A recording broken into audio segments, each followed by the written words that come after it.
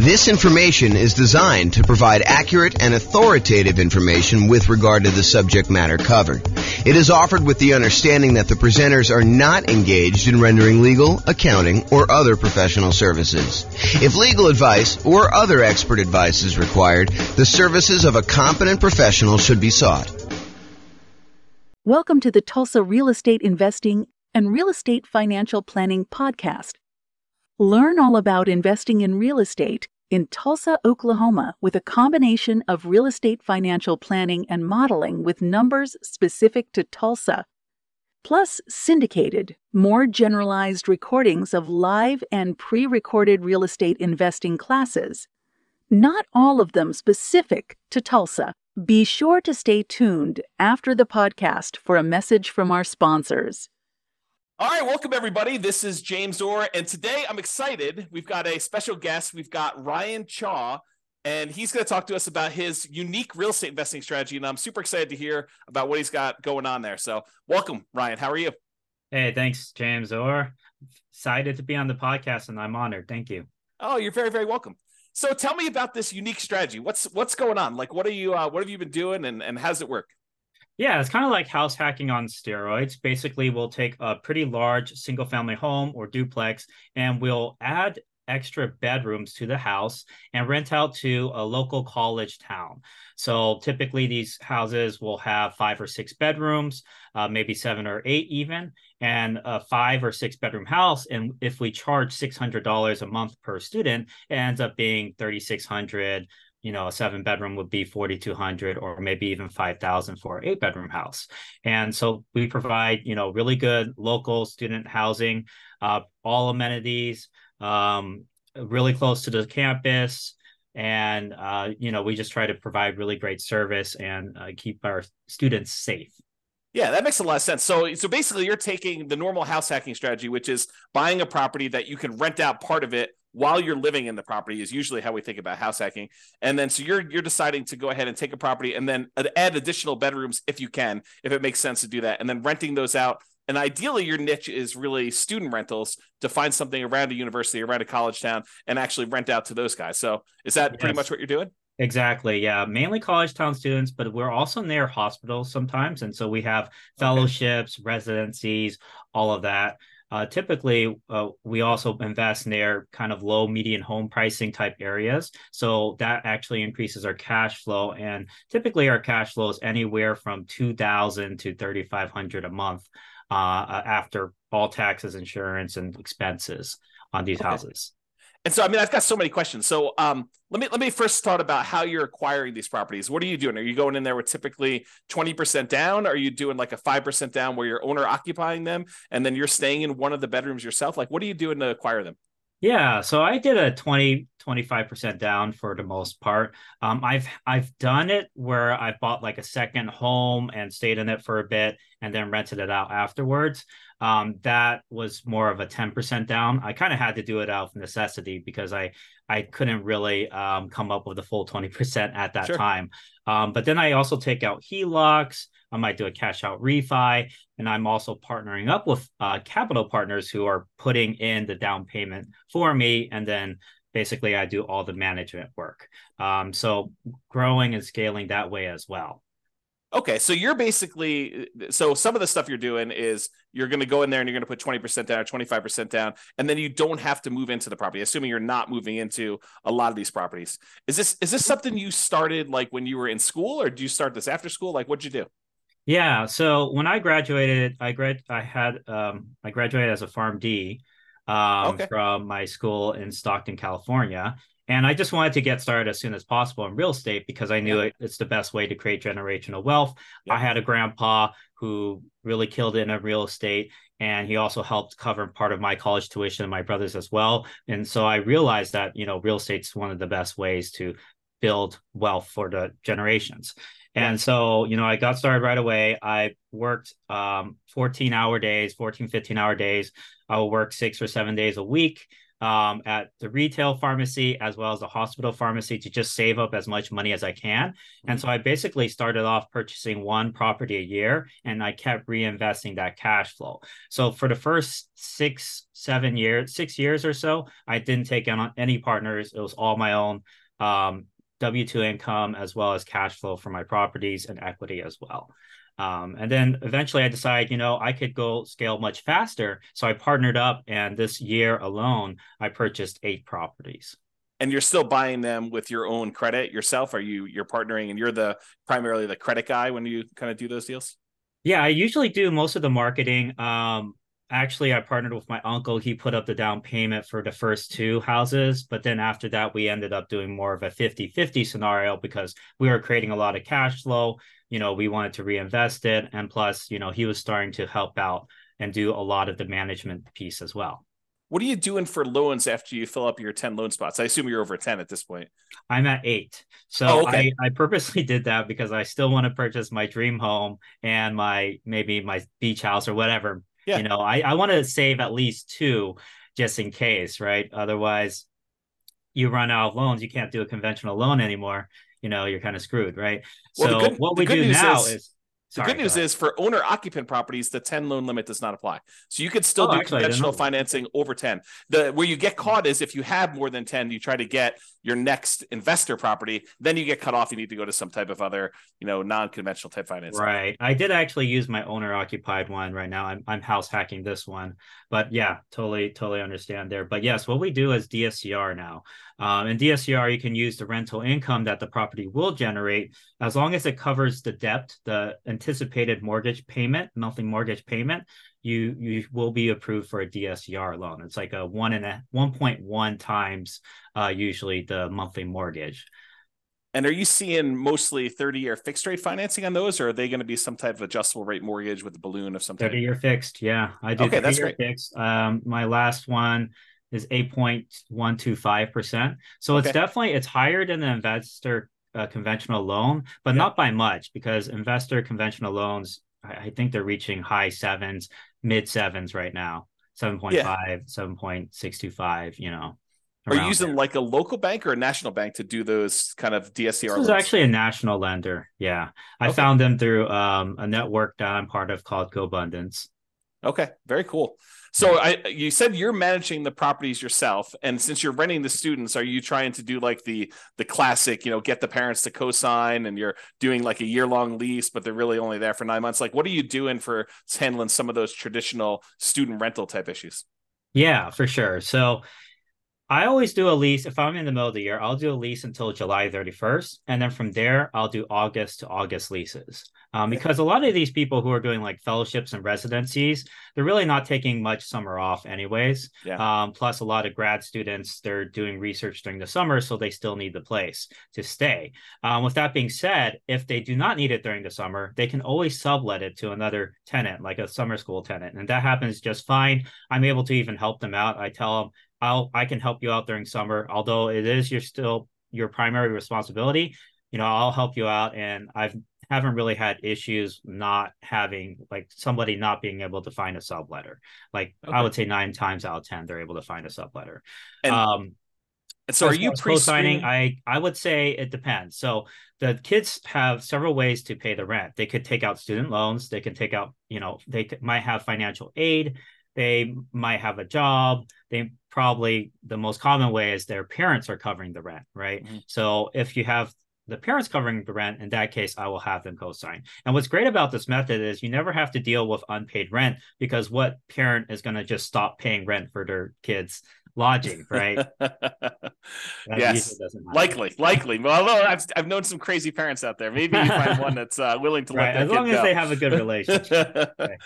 Okay, so that's awesome. So you're not really having the need to do the co-signer if you're getting student loans or financial aid, because you think if they demonstrate that the financial aid has a section for room and board, which is the case in a lot of cases. I've even had somebody who paid the full year, never stayed at the house, but the financial aid was covering it. So said, might as well take it. Are you collecting the entire lease amount up front then, or are you collecting it as they pay out with the student loans? I don't even know how student loans work anymore. Yeah, so it's due on a monthly basis still.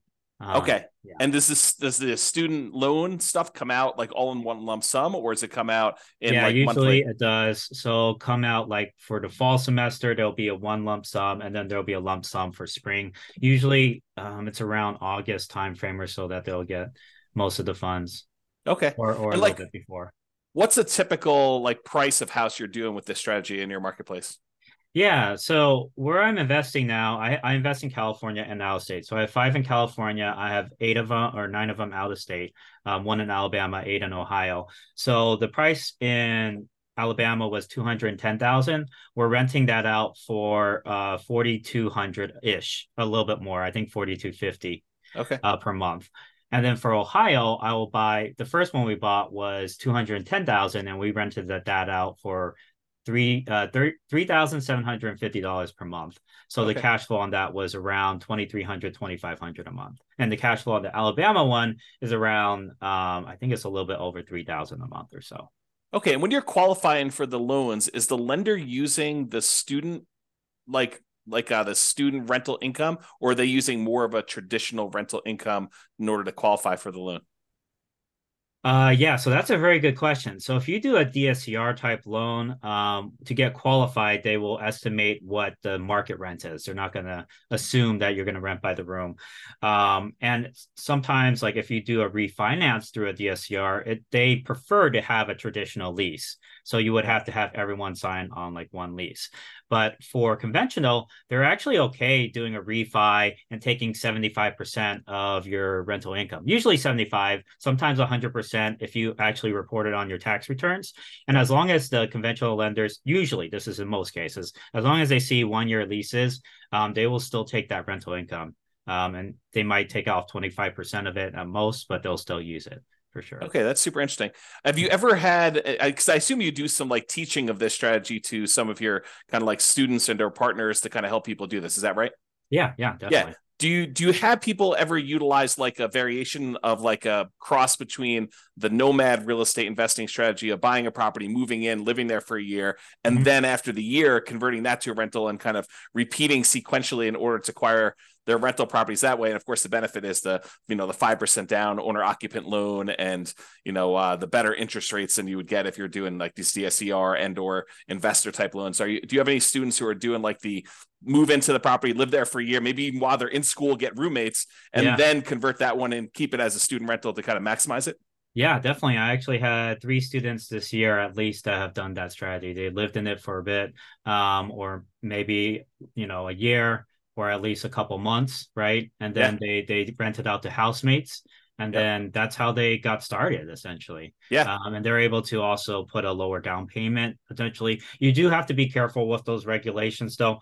Um, Generally, you do have to stay in it for a year, right? Yep. Unless you have a really good reason not to, like you lost your job or you're Sure. switching jobs, or maybe you had your mom you had to take care of who's sick, whatever, right? But generally speaking, yeah, if you do a house hacking strategy, you want to stay in it for a year. And I'm actually doing that myself right now. This house that I'm living in, I have four other roommates or four other housemates, Yeah. and so my rental income on this one is 3,650 per month, and my mortgage payment is 2,300, and I'm in Sacramento. So So 3650. So you're getting like $910 on average per roommate, essentially, in order to have someone living in that property. Is that about right? yeah, exactly. So 965 for the largest room, 850, 870, and then 830, And is something like this this. and I assume are you including utilities in your rents, or are you like charging them utilities as well, pro rata? Separate. Yeah, it's separate. Yeah, it's Okay. actually not included. They will divide it by however many tenants there are at the house. But I will cover the vacant room. So if there is a vacancy, I will cover the utilities for that one room. But like, let's say there's five people at the house, the bill is, I don't know, 400 or something like that. Each person would pay maybe $80 a month for utilities. Okay. Have you Um, had any issues with filling a vacancy like mid-semester or anything like that? Or like if you don't fill it before the start of a school semester, it's a little harder to fill or anything like that? That's actually a great question as well. So a lot of people worry about that, but that's actually not the case, because there's always people coming into the college. In Mhm. fact, around now, September, October and November, you'll actually see a lot of international students coming in because they just had their visas approved. Okay. And visas, they get approved anywhere from, during the summer all the way until like December, basically. So you have all these students who are coming in finally after their visas approved and, getting started in person learning right away. But before that, they had to get all that situated. So you'll see a lot of people coming in like that. Also, if you're close by a hospital, it really doesn't matter what the timing is.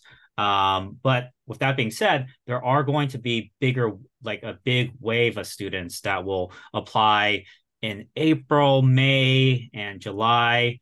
And then for spring semester, you'll get a wave around, November, December timeframe. So there's always people applying. There's even summer school, right? They'll apply around March or so. So you'll always get these kind of waves throughout. So don't worry too much about the timing. I actually purchased in the last year, I purchased pretty much a property every other month or so. Okay. It was just throughout, and we still filled them all the rooms. Yeah, Okay. part of it is judging demand though too. You have to make sure you figure out your market demand, and there's a lot of techniques to do that for sure. Yeah. Are you doing your own property management? Yeah, actually, I do. I do have this general contractor with my business partner, and he does really great work. He's very reliable, and as long as I have, we have that boots on the ground that we can count on, that understands that we're out of state, so he might have to go the extra mile to make things happen. That once you have that one really good team player, you're set essentially. Okay. Yeah. Are you doing like house rules, and are you like establishing those? Or are you letting them kind of like rule themselves, like Lord of the Flies type of style, or like what are you doing there for like managing the house while you're away? Yeah, I mean, whoever wins, right? No.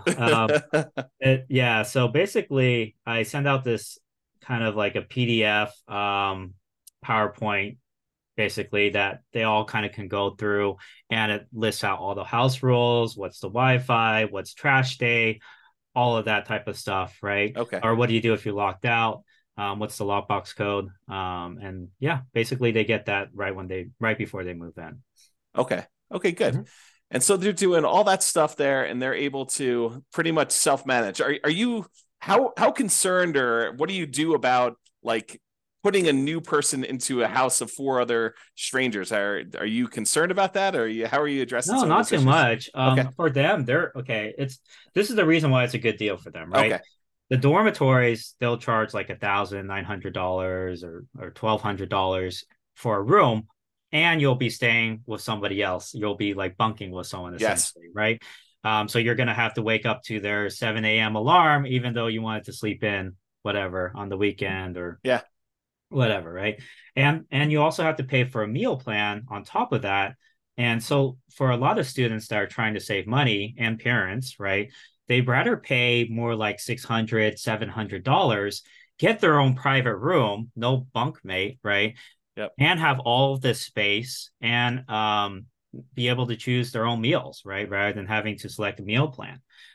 Plus, they have a full-on kitchen, they have a backyard, they have parking that you don't have to pay for. They don't have to climb like 3 flights of stairs to get to their dorm room, right? So it's very convenient for a lot of people, and it saves a ton of money. You're paying half the price for a lot more privacy. Yeah. And so that's just, a lot better. When I was in the dorms, I shared the communal bathroom was with 30 other students. Yeah. So Yeah. it definitely is an upgrade from that. Yeah. So do you keep a certain ratio of beds to baths? Are you doing like, hey, no more than, one, like 2 bedrooms per bathroom? Are you trying to keep a ratio of that when you're buying the Yeah, houses? so the max number of bedrooms that can go to a bathroom is 3 to 1, typically. Okay. I know, I mean, my dad, for example, he had like 5 other siblings, and basically they had to all share one bathroom Yeah. along with the parents. So it was pretty messy. But in most cases, people are willing to share with just like 2 other people. They just Yeah. have to coordinate the shower schedules. And honestly, most of them aren't home. They're usually in class or in lab or studying at the library, right? And Right. so they're only using the restroom to shower and sleep, essentially. Okay, interesting. Mhm. So I know and I'm sure this varies market to market. I'm sure you do some research on this. In my particular market where I happen to live, we have a occupancy law. It's called Yeah. it's called the 2+1 rule. And so you can only have two people plus one additional person, the two unrelated. So two Yeah. plus one unrelated person living in a particular property. Are you like checking that as you go and do it, or is student housing like exempt from that rule, or what are you doing about that? Yeah, no, for sure. That's a very good question.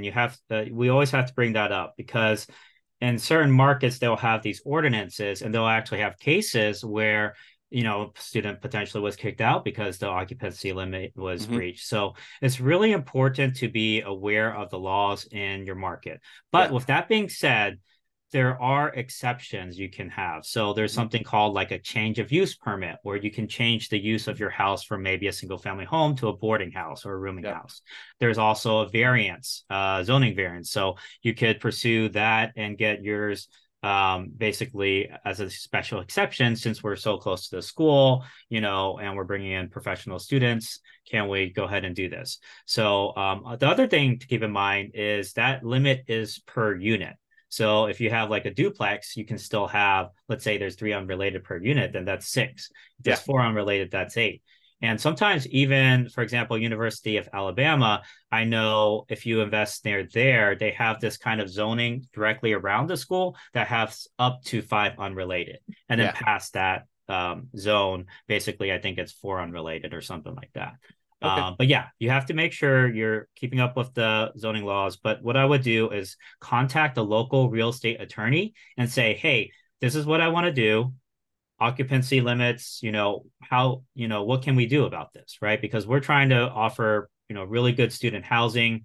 These are professional students, what's the difference between this versus somebody who has like I don't know, extended family? Maybe they adopt like 4 kids, right? It's honestly, I think these laws are discriminatory. Like, for example, if you adopted 4 kids, they're not related. I mean, by blood, right? Wouldn't that be considered against the law, right? In our particular market, it's actually if they're adopted by you, they count as being part of your family. But Oh, I'm sure okay. Yeah. everyone is a little bit different. You got to go actually read the regulations. But in my Yeah. particular market, that's how it works. Sure. Yeah. Polygamy. I don't know. Yeah, I don't know I about wouldn't that say. one. So I've not seen many of those here. inherent, in my opinion, it's kind of inherently discriminatory. But I mean, also you have to make sure you're in compliance with the law. So you Yeah. have to talk to a real estate attorney who's an expert in that. And that's Yeah. kind of their job, to kind of make sure you're doing it correctly. Have you done this strategy outside like a local university or a local hospital sort of area? Like have you tried this just in a random spot? I wouldn't say no, no, no. I wouldn't say that because I definitely we're very focused on providing really good student housing, right? Being the Okay. best student housing provider. So we always want to be in a market that has a lot of like hospital positions or a really good college. Usually it's a top college if you're thinking about like Ivy League colleges, maybe like John Hopkins or Princeton or whatever, right? We Yeah. don't have to be Ivy League, but we're still in the top like 200, 300 colleges usually. Yeah. Have you done traditional rentals before, or has this been your strategy since day one? It's pretty much been my strategy since day one. My Okay. grandpa did do traditional rentals. He had a set of 6 flats in San Francisco. And Okay. so he rented out to families. He had so much trouble with that house. Like a hoarder tenant, a tenant who would stomp on his like the ceiling above him at like 3 a.m.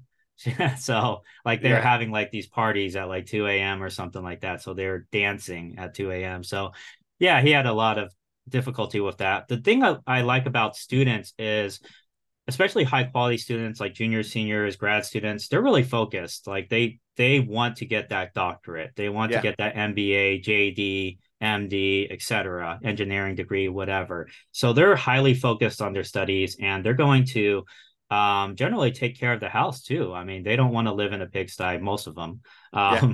So they're going to be, some of the best tenants you will ever have. in my opinion. Some people think that, oh, it's a frat party or something like that. But Yeah. honestly, I've had way better experiences with these tenants than my colleagues have, my grandpa's had, my relatives, whatever, right? Yeah. And are you Goes doing with it some? all. I'm assuming you're doing like little things to cater to this group, like Of course. keypad locks to let them in instead of Mhm. having to do separate keys, and you can Yeah. remove one, and like all that stuff that I'm sure you're kind of really focusing in on to cater to this group of students. Oh Are yeah, you and all the amenities we provide to cater towards that. We have like a Ring doorbell system, and they have access to it so they can see when their packages are delivered. okay? So that provides the safety. We have floodlights. We have study desks everywhere. We have a study room potentially. So yeah, it's basically very, very student friendly, And and attracts really good students as well. you're furnishing the house to kind of get it ready for all this stuff. So you have like the central living room's got a TV and a couch and like furniture in there and study desks. I'm sure you just talked about as well. So you're doing a little bit of furnishing. What does it typically cost to furnish a student rental like this? Oh yeah, that's a great question. So it depends on what your budget is. You can Yeah. furnish a whole house for less than $3,000 or less than 2,000 even. If you Okay. go to like, let's say Facebook Marketplace, you can find kind of cheaper mattresses around $300 per full size mattress. So if you get like six of those, that's maybe like 1,800, and then the rest of it you get on Facebook Marketplace. That would be 2,500, for Okay. example, for a six-bedroom place. But it's kind of up to you if you want to do what I do, and I kind of invest in really good furniture. I mean, it's cost effective, but it's also really good. Yeah. I go to Amazon, Walmart, and Target and Home Depot. Those are kind of like my go-to places, and Lowe's Yeah. as well. And then for kitchenware, you can actually save a lot of money on that. You don't need a fancy kitchenware set. You can just go to the Dollar Tree or the 99-cent store, and all the utensils will be like $1, right? Or plates Okay. and cups will be $1. But it's still really good quality. Like I use it all the time, Yeah. my house. So like the amount of furnishing you're doing, you're providing like a bed, a clothes dresser or something Mhm. like that in their rooms, the couch in the living room. I'm sure. Are you doing a TV? No, You're, actually, you're not I do providing not TV do at a all. TV. Yes, that's up to them if they want to bring in their own TV. I want to encourage studying, right? I want this to be a very good, You're the quiet, you're the studious landlord environment that for wants them to people. graduate. Yeah. Oh, that's No, pretty no funny. bear pong, Okay. Yeah. But I So mean, it's up to them. If they want to bring in the TV and do that, that's fine as well. Like like I said, like I do keep a pretty good security deposit as well. So if something breaks and it's the student's fault, then yes, we could keep the security deposit. But in my 7.5 years of doing this, the probably the biggest expense I've ever had to replace was like a broken window, and the tenant had to, they covered all of that, right? so you're doing like 1 month's rent of security deposit, or you're doing larger than that? 1 month rent for Ohio and Alabama, and 1.5 in California. Because if you go past the limit, the state limit, you Yeah. have to pay interest on it. So those are the Okay. state limits. And so you're doing the maximum whatever you can in that particular marketplace after Uh, talking to the local attorney. yeah, I gotta look up California, but it was 1.5 last time I checked, I So when believe. you help your students do this, are they doing it in their local marketplace? Or are you just saying, hey, look, these are the 5 markets we've determined are really good for doing this. And I don't care where you live, you can go invest in these markets. They're better for this particular model than other places. So this model works anywhere. Okay.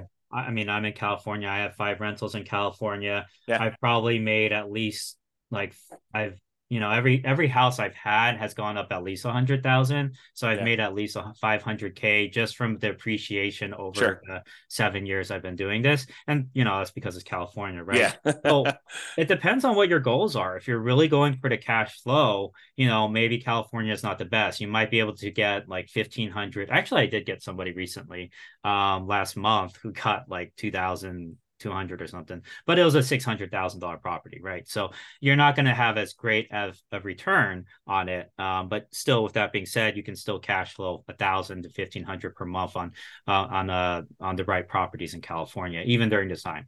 Um, as far as out of state, there's definitely a lot more opportunity, at least, being in California, right? So I've had a lot of people who were in the Bay Area. I think I have at least 4 or 5 Well, yeah, over five actually, over five clients who live in the Bay, but then they rented, they bought out of state. Yeah. Because they wanted that cash flow. But then Right. again, I've also had a lot of people who purchase in state, San Jose, Riverside, UC San Bernardino, Stockton, Sacramento, Elk Grove. So, it works everywhere, Yeah. essentially. Just like, Yeah. do you want That's more appreciation or cash flow?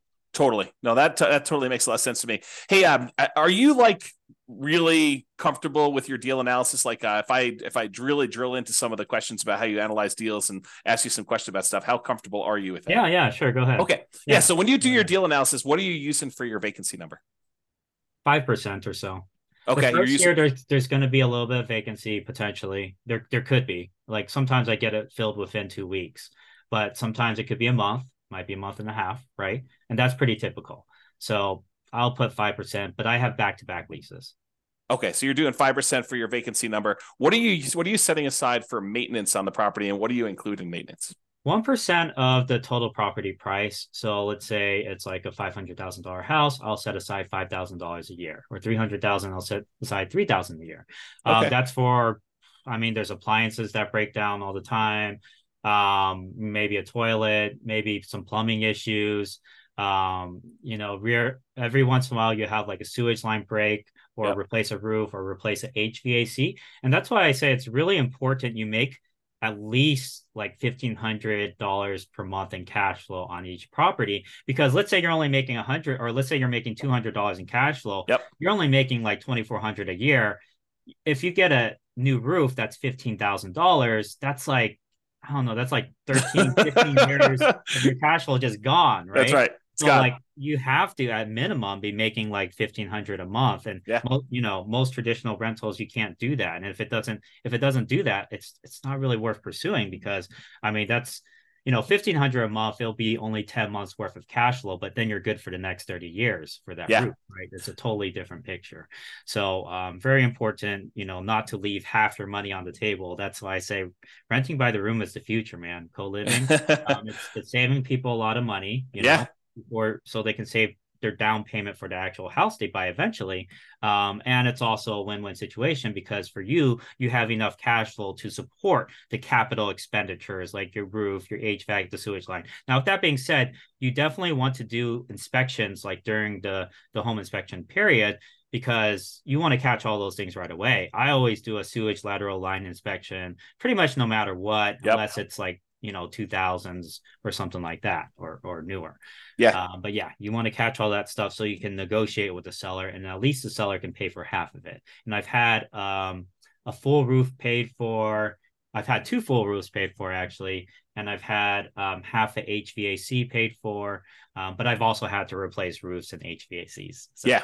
can't always So get when so let me dig into your maintenance a little bit. So you've included some things near that I would normally consider like more of a capital expense on a property, but it seems like you named those as part of your maintenance. Do you have a separate capital expense allotment that Yeah, you're I using? usually assume CapEx to be, I set aside like 10,000 or so, generally speaking, for 10,000 per what period?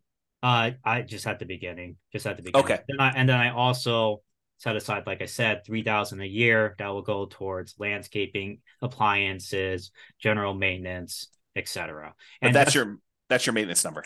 yeah, exactly. Yeah. And that's like, what you get from taking all the expenses that I've had over like 5 years, or well, it's been 7 years now, but I did an average over 5 years, and I just divided and set, and it turned out to be around 3,000 per house ish. Okay. Yeah. And how often are you doing paint and carpet? How many turns do you typically get out of paint and carpet with a student rental? Oh Before you yeah. have to- So at the beginning, I might replace some of the carpet if it's Yeah. really messy. What's nice is LVP, right? Yeah. Is $3 to $4 per square foot. That's actually really, really, really cheap. Yeah. I mean, a bedroom will be maybe 120 square foot. That's maybe 360 for materials. Your guy charges labor. It might be, I don't know, 600, 700. I mean, it should be, but it depends on who you use, obviously. If you have Yeah. somebody with a license, they might want to charge more. But you can have a handyman replace flooring. Okay. And so now going back to the deal analysis part, so we kind of got a better understanding of maintenance and capex and how you break that down. So as far as your personal expenses as being the owner of the property. I understand long-term rentals really, really well. I don't do any student rentals. What other expenses do you have on the property that you don't typically have on other rentals? Are there any utilities you're paying? What is considered an additional expense that you don't normally have on like these long-term rentals? It's very similar. The utility bills will be higher, but it's divided among the tenants, right? Yeah. So you're still not paying it. As far as maintenance, you do have to counsel them to do certain things that maybe somebody who has lived at a house for a long time might know. But with that being said, even traditional long-term renters, they don't know things, you would think they would know. But anyways, there's certain maintenance things like any type of grease, like you're frying up bacon or whatever, you want to solidify it and you pour it into a fat trapper, and then when it solidifies, you put it in the trash can. Otherwise, if you pour it down your kitchen sink, that thing's going to clog, right? Yep. Same thing for hair in showers. Happens all the time, right? Got to get a hair catcher. I also have a kitchen sink hair catcher as well, that I purchased that they can, clear out when the hair gets high. But if they don't do that, I would say 6 to months in, you'll probably have some sort of the shower's backing up. What do I do? Kind of call, right? So you have to train them how to do these things, and it's all part of kind of like the move-in instructions / house rules. Are they mowing the lawn at your properties, or are you doing that as a service fee? No, I do it as a service. So I pay for landscaping. I think the landlord generally should pay for landscaping, but I did have a group of students who are like, "Oh, can we save money in rent if we maintain the yard?" Yeah. And I was like, "Yeah, sure. Why not?" So we knocked off $20 per student or $15 per student, and then they maintained the yard for us. So we didn't. Okay. And so they're doing lawn mowing. Or you're doing lawn mowing in most cases, except for that one kind of road case where they're doing that one exception in like 7 years. Yeah. What's your lawn mowing usually run you? 60 to 90 a month. Okay. Yeah, if it's like more complicated, really fancy, like trees everywhere and all that, it might be more like 110 or 100. Yeah. And what are you doing for like snow removal? I'm sure Alabama probably doesn't get much snow. I don't know where you are in California they get snow, but Ohio you do, right? Yeah. So definitely they're not. So I do provide a snow shovel, for projects, but the shovel, or you actually provide snow removal? Shovel and snow removal. So it depends. Like there's a huge blizzard, right? Obviously, I don't want the kids going out and shoveling snow. I'll tell them that, But if it's light snow, they can kind of help remove the snow from at least the front of the house. But with that being said, like if there's a blizzard and it's really bad, we'll get a snow removal guy out there. Okay. And so you're kind of manually managing all these things remotely? Like yes, but I do also have VAs, and very soon I'm going to have an executive assistant. And we created SOPs, a scope of work for them and everything already. So they're going to be taking on that project sometime next month or so. Just because it's out of state and everything, I'm like, it's nice to kind of offload some of those projects to other people. Yeah. Okay, that's really cool. So based on like the numbers you've gotten there, when you run your analysis, are you doing like a cash on cash analysis for your properties? Like, are you determining the cash number? Would you know what your cash on cash typically runs for these for you and your students in general? I don't need to know yours specifically. Right. So a lot of times it'll be above 20%. So like, I would say, maybe on the low end, 20%, but on the high end, we've hit like 50% cash on cash returns. I know it sounds like, is that real? It kind of raises red flags, but we've made that in some of our properties. Yeah, and when you do your calculation, I'm assuming you are taking into account vacancy and the maintenance numbers that we talked about, and I assume the CapEx numbers you're talking about. Yeah, you always have to take into account all of that, and utilities and stuff like that for those. So. Yeah. Okay, good. So it sounds like there's some pretty good returns to be made here. And at those rates, I mean, paying off the property is can be accelerated if you decide that's your strategy. If you want to go and reinvest things and pay down your loans, or you want to acquire additional units in parallel, I guess you could do that too. You save it for down payments. And exactly. I actually paid down my very first property and then sold it for $437,000 to buy 7 other properties. So you re-leveraged. You basically went in, you bought properties, let it appreciate because we were in a very bull market, with the market going up last 10 years or so. That was my first house too. So 7 years ago. So I significant amount of equity on that one. Yeah. And then you went and sold it, and then did you a 1031, or did you just kind of take the money, pay the taxes on it, and then go out and redo it again? Yeah, I would recommend 1031 if you can, but it did require reinvested all of it, and I wanted cash available because we know, the economy. No one knows where the economy is going, Sure. but it's good to have cash on hand. So I Yeah. wanted that cash, so I was like, okay, let's just do this instead. Yeah. Are you a big reserve guy? Like, do you think a lot about reserves when you do your Oh rental yeah, property stuff? oh Okay. yeah. I always 100,000 in reserves. Where I'm at right now, at least 100,000. Otherwise, it's like, you know, I've seen a lot of stuff go down in houses right after Yeah. 7.5 years.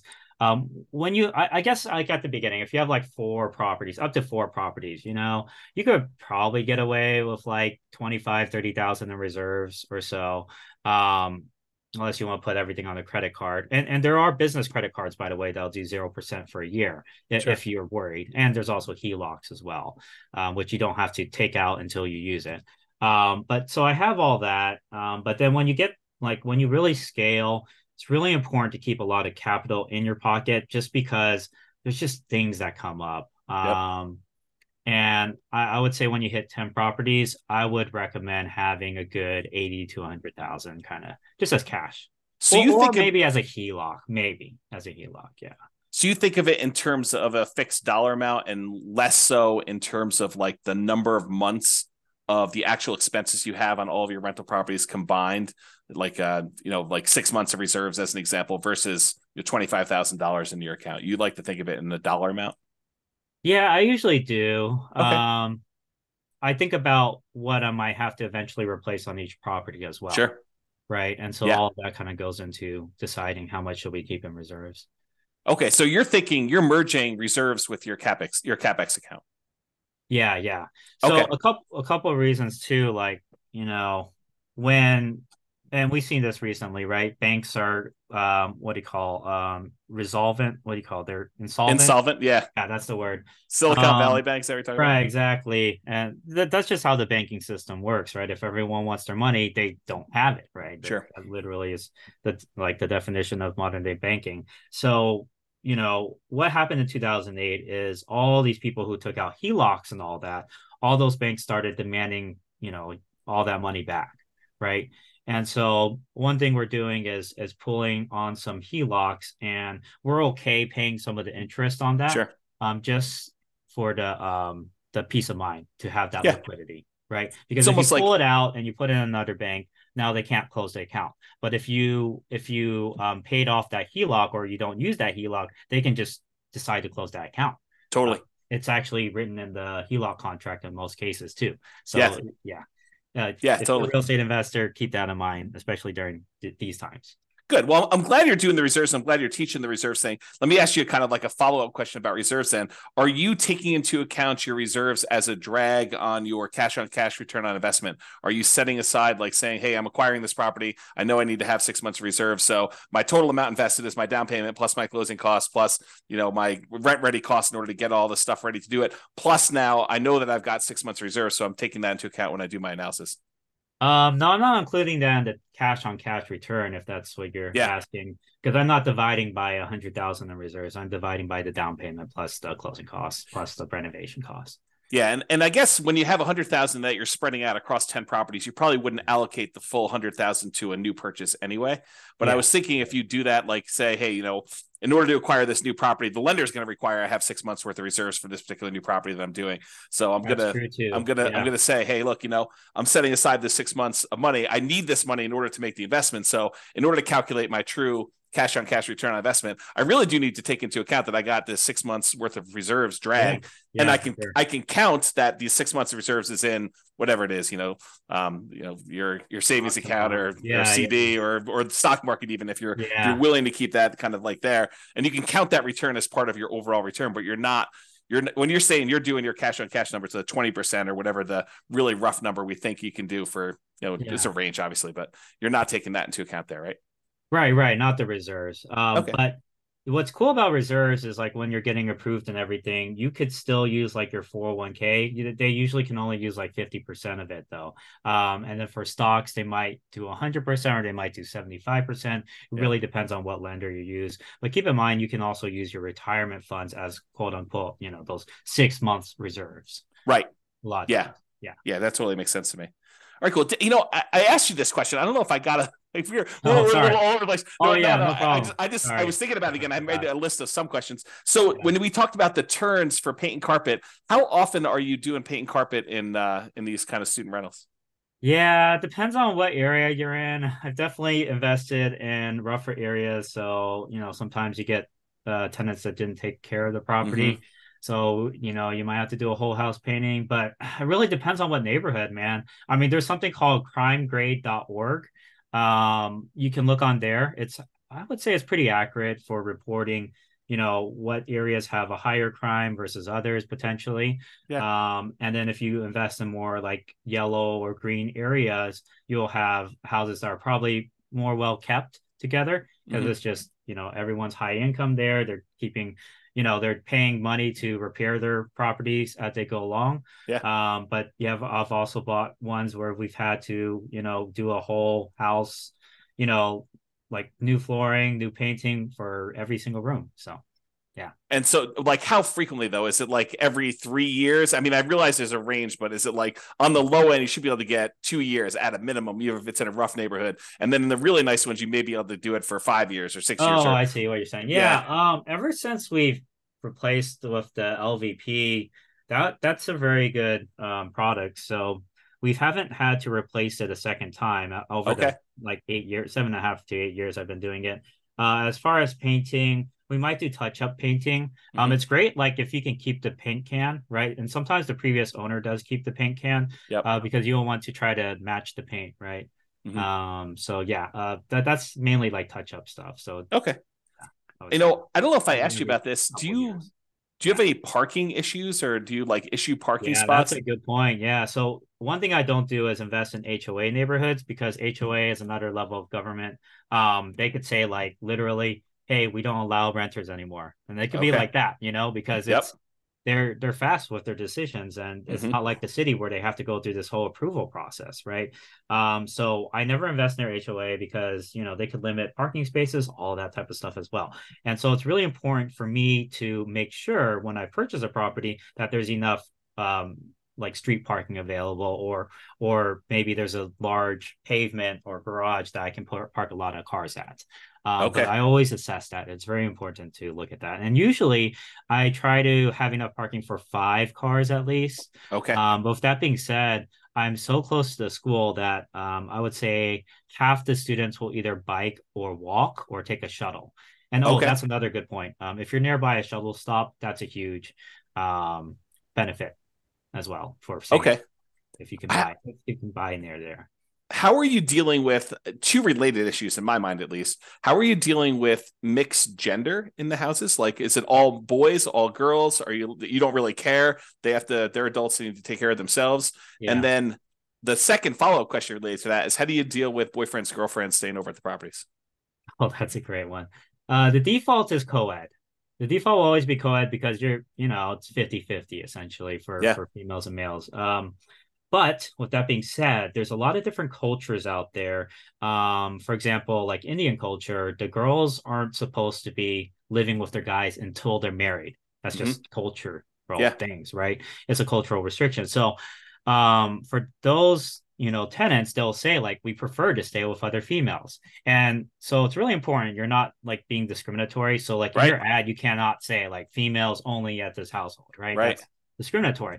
Yeah. But you can say like, hey, we have a group of girls that want to stay with other girls, can we match them up? And so I'll have like one house that's like, I'll put all the females at the house because they all want to stay at an all female house, Yeah. right? And obviously we work it out together with them and everything. And then I'll have a co-ed house. I'll have houses that are all guys. Well, I just try to figure out how to best match them up because Yeah. I kind of have a little bit of a questionnaire, like what kind of roommate do you want to stay with? Do you prefer co-ed, Yeah. all females, whatever? And then I'll match them up accordingly. It's kind of like how colleges will do that, like freshman year. What are your what qualities in a roommate are you looking for, right? Yeah. So, And so you're doing that level of like almost selection and yeah, pre-screening for yeah. your It's on tenants? my Google form. I have an intake form. Okay.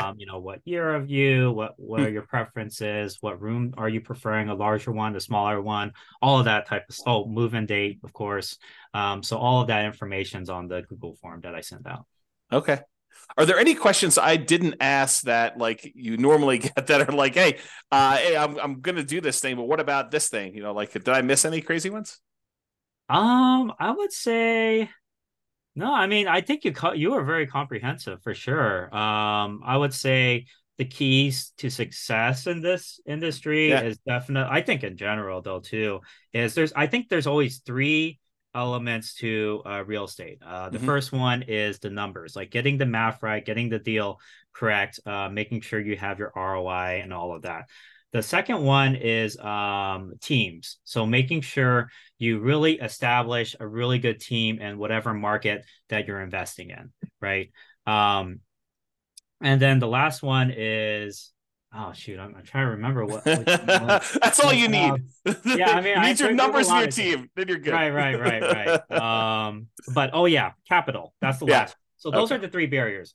Capital really important. So if you look at these big names like Grant Cardone, for example, Yeah. or Brandon Turner from Bigger Pockets, they're raising tons of money from other people. They're using other people's money. Sure. They're not using their own, right?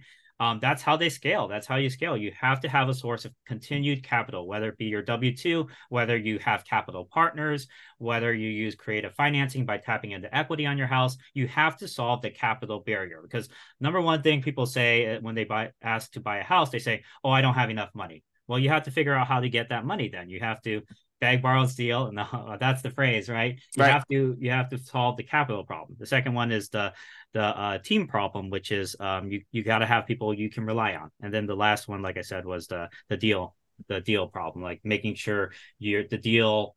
You have to know the numbers, you have to know the math, you have to be able to anticipate when you have to, potentially replace something down the road, anticipate potential problems on the house down the road based off of what you're seeing from the inspection, like red flags and all of that. Yeah, totally. That's great. So when you like help your students out, like what are you doing? Is it a standard thing you're doing? Do you have like a lot of variation? Is it like coaching? Is it just information? Like how are you assisting your students? Mm-hmm. Yeah. So for those who are interested in student housing or creating a student housing business for themselves, I provide a 6-month program. It's one-on-one coaching through Zoom, just like this. And it's 30 minutes to an hour calls, usually every other month or every other week. Sorry. And at the beginning, we kind of meet weekly as well. And we just go A through Z. Um, Market demand or market analysis, deal analysis, renovations and negotiations, marketing, and then how to create like a management system for it as well. Okay. And yeah, all of that all rolled into kind of like a 6-month program. And I've had over 50 clients. I want to say we've been in at least 20 different states already, all Nice. across the US. And, you can invest locally. I would say at least 75% of my students invest locally.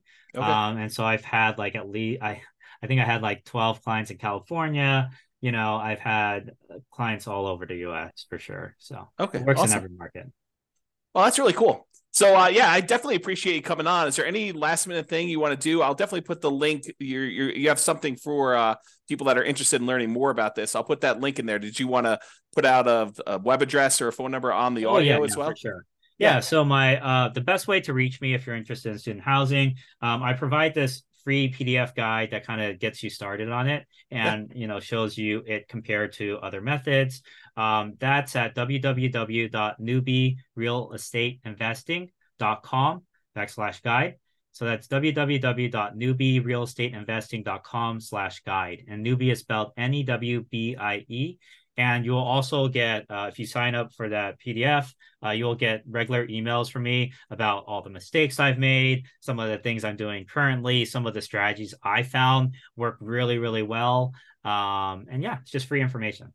That's awesome. I do appreciate Ryan. And yeah, thanks again for coming on and sharing all of your knowledge about this student housing stuff. I think this is a great strategy for those that definitely are having some challenges doing cash flow in their marketplace, with home prices having gone up really rapidly in the last decade or so. And interest rates are up a lot in the last year and a half, and rents are up, but not quite enough to kind of counteract those really high prices and those really high interest rates. So this is a great strategy, great solution for someone who's struggling to get cash flow. And, for doing a little bit more work. I don't think you're up all night doing your management of your student rentals, but it's probably a little bit more than just a regular property management job, but not that much up more. Until last month, I was still working my pharmacist job at 32 hours. So I was doing it all on the side. Yeah. Yeah.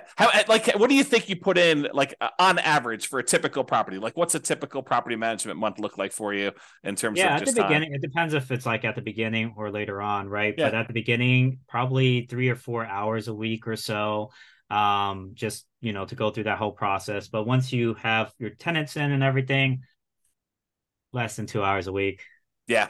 Average. Yeah. And so you're trading a little bit of time for a lot more cash flow on your rental property. And so you could almost say, look, cash flow on this property, if I wasn't doing this, would have been whatever it is, $200 a month. But because I'm doing this little extra work, now I'm making an extra $1,000 or $1,500 a month in cash flow on this. And you divide that by the number of extra hours you work, and you're still making, whatever it is, $200 an hour. I'm just making numbers up. The return on time invested is insane for leverage assets, right? So think about this way. If you get 4 of these properties, they're cash flowing $2,000, $2,500 a month, you could be this is not everyone, right? It'll depend on your market. I got a caveat, but you could very well buy 4 properties, making $8,000 to $10,000 a month in cash flow. And how much time would you put in? Let's say it's 2 hours per property times 4 properties. You're putting in 8 hours a week, one work day to make $10,000 a month. Yep. Right. It's not bad at all. You do that, you acquire your 4 properties, especially if you do something where you live in the property. You don't even have to have the roommates the first year you live in it. You literally can live in the property just yourself. Not rent it out at all. Then when you move out at the end of the year, then you convert it to a student rental, and you put 5% down each time you acquire one of these with a conventional loan, or maybe even nothing down to a USDA or VA loan, or 3.5% down FHA in the first one. And then you got these, for 20% down on one property. If you do it over 4 years, where you put 5% down each time and move into the property, live there for a year, and then convert it to a rental for the amount of you had for one down payment on one rental property. Now you acquired 4 of these, and you got $8,000 a month in cash flow. If you can do the $2,000 from the rentals, and you're done. A 4-year process, you acquire it all, and you're ready to go with your student rental empire, and you do a little part-time until you get a little bit more cash flow. Then you hire the property manager. You hire a VA or two to kind of oversee the whole business for you, right? Yeah, exactly. Work on that team, right? So it's only those 3 things, right? Get the math down, get the capital problem solved, and then get the team problem solved. The system/team problem. Yeah. That's awesome. Well, I really do appreciate it, Ryan. Thanks so much for coming on. It's been great having you. Thanks so much. Bye-bye for now. Thanks, James. With home prices up, mortgage interest rates up, and rents up, but not quite enough to counteract the higher prices and interest rates, cash flow on rental properties in Tulsa is harder than ever. Book a call with the Real Estate Financial Planner to apply our proprietary 88 strategies to improve cash flow on your rentals. See the show notes for a link to schedule your call and improve your cash flow today. If you're a real estate agent, lender, or professional in Tulsa that wants to help our real estate investor listeners, consider reaching out to learn about collaboration opportunities with this podcast. We'd love to add more value to our listeners by having you assist our investors buy, sell, and finance their real estate investments. See the show notes to schedule a call to discuss collaboration opportunities.